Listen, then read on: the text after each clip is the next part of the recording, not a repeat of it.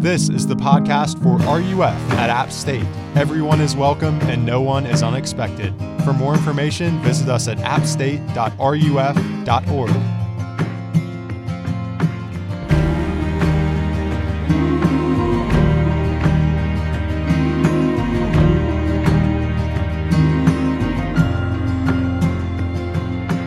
Welcome to RUF.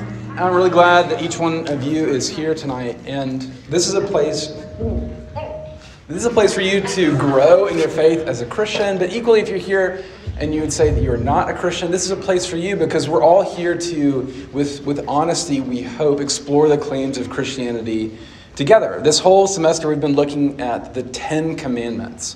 These 10 central commands or laws given in the Old Testament, the first half of the Bible, which Christians believe is the authoritative message from God to us. We're looking at these central commands that God gives to his people as ways of responding to his love, ways of living the way that we're meant to live. And because God has given these to us, if he is good, then they are good, and they're paths into thriving life. And because Jesus came to perfectly obey these when we cannot, these are portraits of his beauty and invitations for us to follow him into thriving life. So let's read. This is the 6th of the 10 Commandments. Exodus 20:13. You shall not murder. There's a comedian named Brian Regan, and he's a good bit. You gotta love good bits. It's a bit about Pop-Tarts and how seemingly absurd it is that there are instructions on the back of Pop-Tart packages that tell you how you should microwave or toast a Pop-Tart. Step 1, open the package. Step 2, microwave the Pop-Tart for 3 seconds. And the people at Pop-Tart, those powers over there, they felt the need to print these instructions when it would seem to be obvious how you should eat Pop-Tarts. But they feel the need to include the info even when we look at those instructions and think, that is the most obvious thing in the world. Is that just a waste of print? I think we might feel similarly about the 6th commandment, feeling like, is this just the most obvious commandment in the world? Do not murder. The 4th commandment, which we looked at, is interesting, to take one day out of the week and rest from all your work on that day. And the 5th commandment, which is honor your mother and your father or honor authorities, is controversial. But this one, the 6th one, might just slip right past us. Do not murder people. Don't kill people. Got it. Moving on. We all know that, right? Virtually every society has some kind of law that stops people from just killing whenever they want to. So is this just a waste of print? Well, let's consider this question. Is this commandment as obvious as we think it is? Is it as obvious as we think it is? And when we dig into the depths of this commandment, we find that it is far more challenging and far more beautiful than we knew. It's far more challenging because this commandment that we are the least likely to say that we are guilty of breaking applies to all of us. And we all have broken it. And it's far more beautiful because it's not just about not taking life. It's about protecting life. It's about promoting life. It's about being pro-life in the most full way that far exceeds any current political, cultural debate. But as we move ahead, if we're going to crack this open in any kind of meaningful way, it means addressing some very sensitive subjects. And my intention is 0% to be provocative or to cause pain. But we need to honestly and deeply consider what the Bible is teaching us if we want to consider what Christianity is. And so here is what this commandment tells us. Is that God is the God of life, and so we are to be people of life. God is the God of life, and so we are to be people of life. And I want to help us understand what this means by looking at 3 things. We're going to look at gift, theft, and protect. Gift, theft, and protect. So first, let's look at this commandment in light of gift. So the commandment itself, you can see it's very short. I mean, in the original language, which is Hebrew, it's just 2 words, not murder or not kill. Well, which is it? Do not kill or do not murder. The word that's used here, it covers acts of premeditated killing, So cold-blooded murder, but it also covers acts of negligence that leads to death, like drunk driving. A summary of what the commandment means then is unjust or wrongful taking of life. Unjust taking of life. And you might imagine this commandment applies to issues like self-defense and war. Is it ever justified to kill in those kinds of settings? And I'm not going to address those questions, though they are really important. Instead, I want to start by asking this seemingly basic question. Why is it wrong to murder?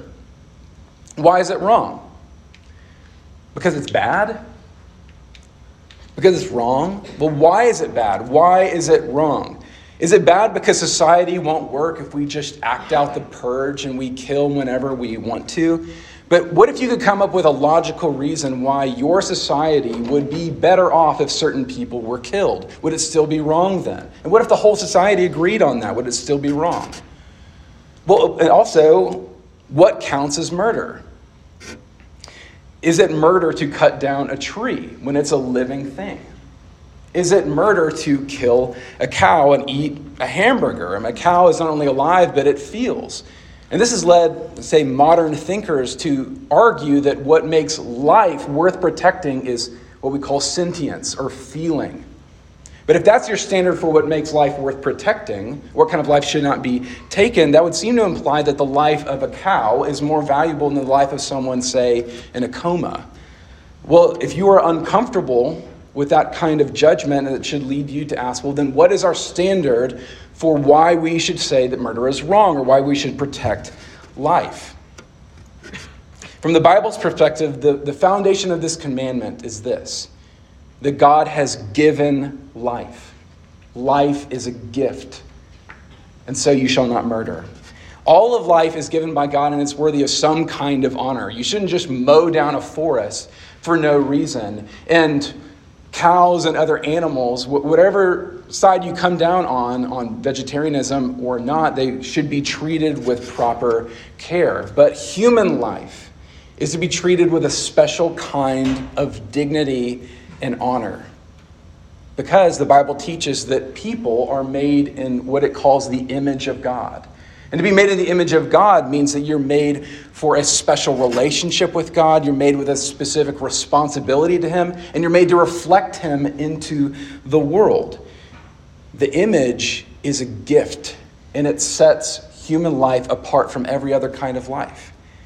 And so it's a weighty and it's a horrible thing to unjustly take human life.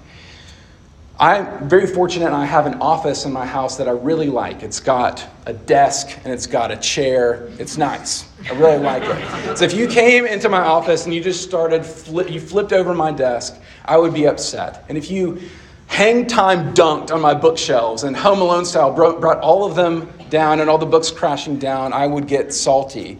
But there's more in my office than just these kinds of things. There are family heirlooms. And so if you came into my office and you ripped up the old family Bible or you stole my grandfather's war medals, I would be more than upset. I would be horribly grieved because those things are precious to me. Murder is grievous to God because it is taking images away from Him. God has gifted His image to people, and anyone with that image is to be given a special kind of respect and care because of the God who demands it and has put that image on people. And that means that all human life is valuable no matter what people can do, no matter whether they can do certain things. When you look at another person, you're looking at someone with an immeasurable gift stamped onto her soul. And that's true whether she's a celebrity or a 95-year-old with dementia. And when you look at yourself, you are looking at someone with an immeasurable gift stamped onto your soul. This is true whether we're looking at someone within our family or tribe, or whether we're looking at someone with a different skin color or a different language far across the world. And it's true about us, regardless of our gifts or our personality. It's true because it's a gift. My life is valuable regardless of what I can do or who I am. And self-care, this means in a way that pleases or honors God, is not about treating yourself or loving yourself. It's about loving the God who made you and living with gratitude. because he stamped his image onto your soul. Murder is wrong because life is a gift. And so we are to be people of life by treating our neighbors and treating ourselves with the right kind of dignity because life is a gift. So first, life is a gift. Second, let's look at theft. Murder is theft. It's stealing for ourselves what belongs to God alone. When you take a life, you're taking what belongs to God. And you're also taking what belongs to God alone, which is the authority to judge life and death and to judge the worthiness of a life. We have no right to take a human life.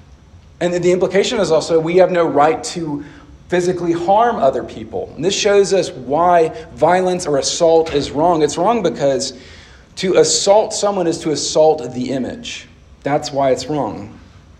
And then another implication is that we have no right to harm ourselves. And we have no right to take our own lives. And this is something that has to be spoken of with the greatest care: self-harm and suicide. Christians have not always spoken carefully about this, what deserves to be treated with the greatest care. And treating it with the greatest care may just start with humility, of recognizing that the reasons why someone may struggle with thoughts of self-harm or suicidal ideation are various. And there is no simplistic answer about how to care for someone with that experience. We should be weightily concerned, very concerned, about anyone who would be experiencing desire for self-harm, not simply because we have no right to steal what belongs to God, but because God so intensely values lives with his image stamped onto them. And people who suffer with a compulsion, any kind of compulsion towards self-harm, should be treated with the greatest and most loving of care. But all I've said so far is limiting the commandment to acts of violence. But what Jesus does is he takes our understanding of this commandment and he blows it up. You can look there in Matthew 5:21 through 22. He says, "You have heard it was said to those of old, 'You shall not murder, and whoever murders will be liable to judgment.' But I say to you that everyone who is angry with his brother will be liable to judgment. Whoever insults his brother will be liable to the council, and whoever says, 'You fool,' will be liable to the hell of fire." So for Jesus, murder is not just taking someone's life. It's more than that. The heart of murder is assault on the image of God. It is theft because God alone has the authority to judge the value or worthiness of a life. And so unrestrained or harmful words are, from God's perspective, murderous. To hold anger in your heart towards someone made in the image of God is equal to murder at the heart level. To attack the dignity of a person with your words is, from God's perspective, murder. And this is a huge blow to the pride of anyone who would look at this commandment and say, "I'm innocent. I have obeyed this." Because none of us have. We have broken this in our hearts and with our words. There's a story in the Old Testament book, 2 Samuel, where David, who is king, he has this man in his army killed. He essentially has this man murdered. He takes away his life because he wants that man's wife. And then God sends a prophet to confront David with the reality of what he has done. And here's what happens. You read there. "And the Lord sent Nathan to David. He came to him and he said to him," he told him this story, "There were two men in a certain city, the one rich and the other poor. The rich man had very many flocks and herds, but the poor man had nothing but one little ewe lamb, which he had bought. And he brought it up, and it grew up with him and with his children. It used to eat of his morsel and drink from his cup and lie in his arms. And this lamb was like a daughter to him. Now there came a traveler to the rich man, and the rich man was unwilling to take one of his own flock or herd to prepare for the guest who had come to him. But he took the poor man's lamb, and he killed it. And he prepared it for the man who had come to him. And then David's anger was greatly kindled against the man, and he said to Nathan, 'As the Lord lives, the man who has done this deserves to die. And he shall restore the lamb fourfold because he did this thing, and because he had no pity.' Nathan said to David, 'You are the man.'" David is furious and disgusted at this story of this rich man who takes away what's so precious to the poor man, taking away this life. And David has no idea, as the story is being told, that it's about him. Because this is what he has done. He has taken away the life of this man and his army and taken away what is most precious to him. But even more than that, he has taken away what is so precious to God.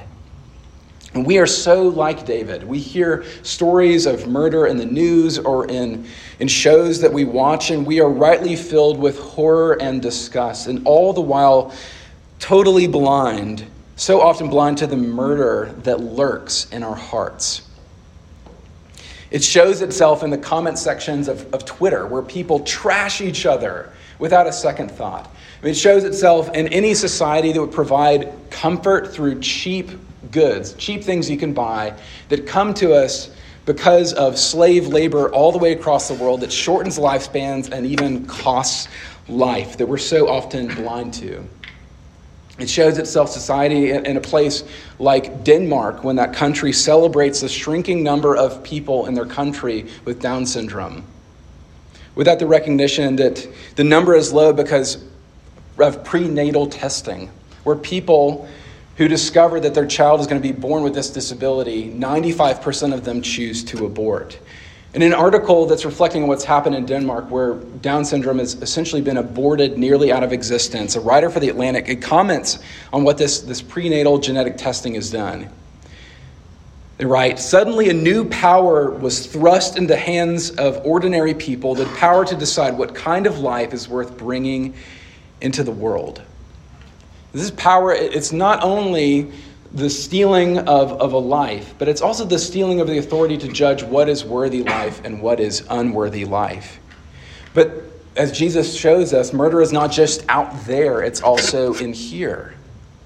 When we hold on to anger directed at another person, we harbor murder in our hearts. When we direct anger at ourselves and self-hatred, we assault the dignity that God has stamped onto us. When with our words we attack the value of another person, we harbor a heart of murder. We act out of a heart of murder. Someone just today texted me a video of a celebrity saying something that I didn't agree with. And without thinking, without even just thinking about why I disagree with this image bearer and then praying for that person, I immediately texted back to my friend, "He has lost his mind." And just threw that out there into the void and to my friend. Constantly, murder is lurking in my heart, ready to assault those who are made in God's image. And it's theft. So that's the second thing. Life is a gift, and so we are to treat life as a gift, as people of life. And because God is the God of life, we are not to steal. And instead, let's go to the third thing, we are to protect. What's phrased negatively here, it's a negatively phrased command, "You shall not murder." It's equally true in the positive sense. We shall not murder, and we shall promote and protect life. For example, in the Old Testament book, here's what this looked like played out in an application. You look there in the book of Deuteronomy, the Israelites received this law.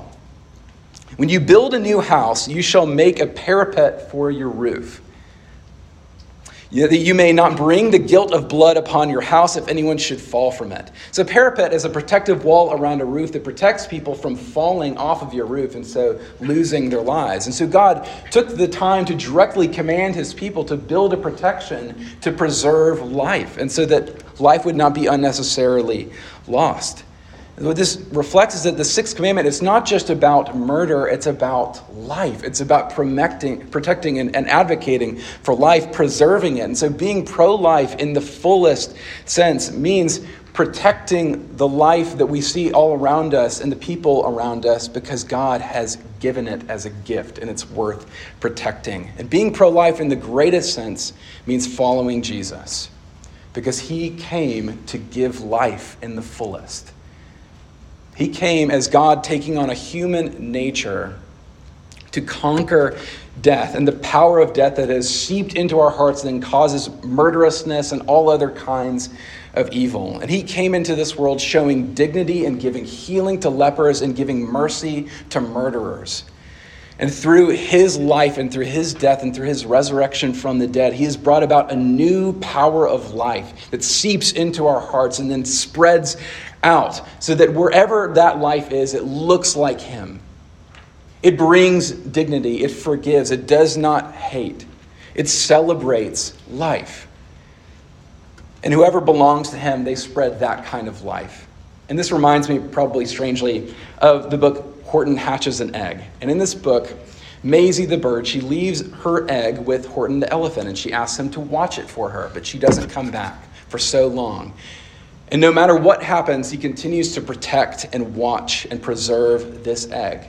Through storms, through the ridicule of his neighbors, even being exiled from his home, he will not get up off of the egg. And when they ask him why, he says, I meant what I said, and I said what I meant. An elephant's faithful 100%. And when the egg hatches, what happens? It's not just a bird, it's an elephant bird, because this life that has been protected takes on the characteristic of the one who protected it and preserved it. Jesus' faithfulness to protect and promote our life, even at the cost of his own life, has given birth to a new power of life that resembles him.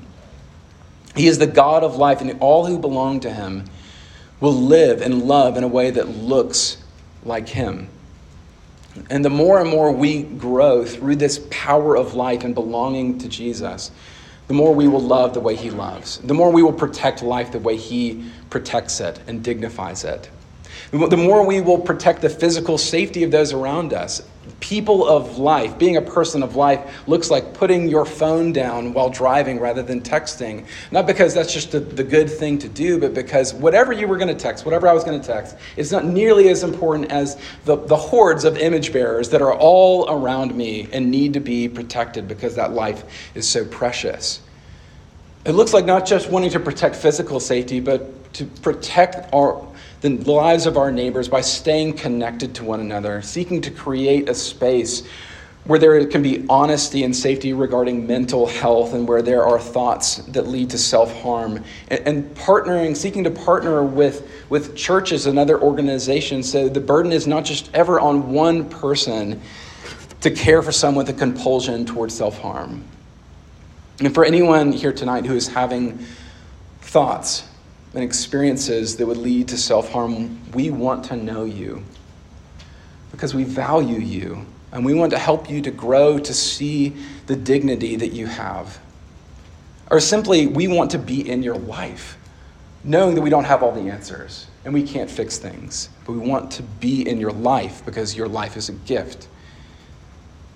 As we grow by the power of Jesus' life, we will more and more use our words not as instruments of death, but as instruments of life. And we're called to promote a culture of celebrating life, especially the lives that the world does not see as valuable.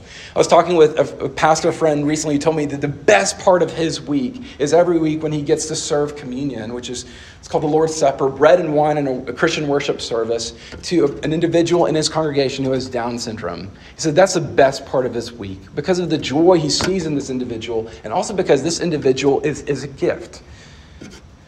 People of life, they protect and promote the flourishing of their own lives. Self-care and self-love is not enough because it lacks power. What has the power to bring healing when you don't see your own worth? It's beginning to see yourself the way God sees you. And because Jesus has come into the world, God sees you in him, dead to sin and alive to him. You are so loved that he gave the greatest gift, Jesus' own life, so that you would no longer die ultimately, but that you would be made alive with him forever.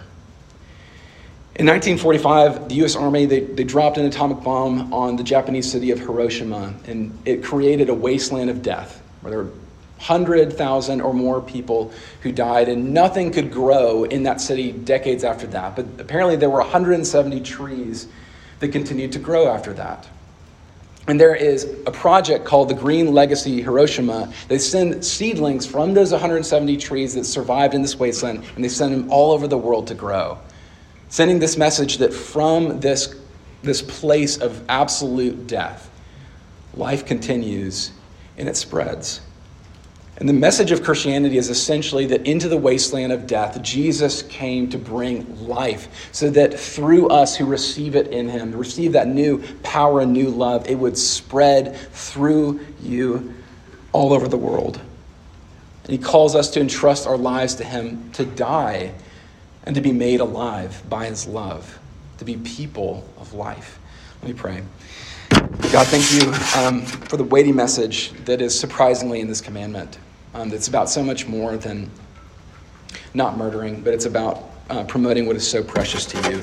So I pray that we would know that. We would know how precious we are to you in our own lives, and that we, receiving the life and the love that you have to give, we would become bearers of that message that spread glimpses of your life and your love wherever we go. And we ask in your name, amen.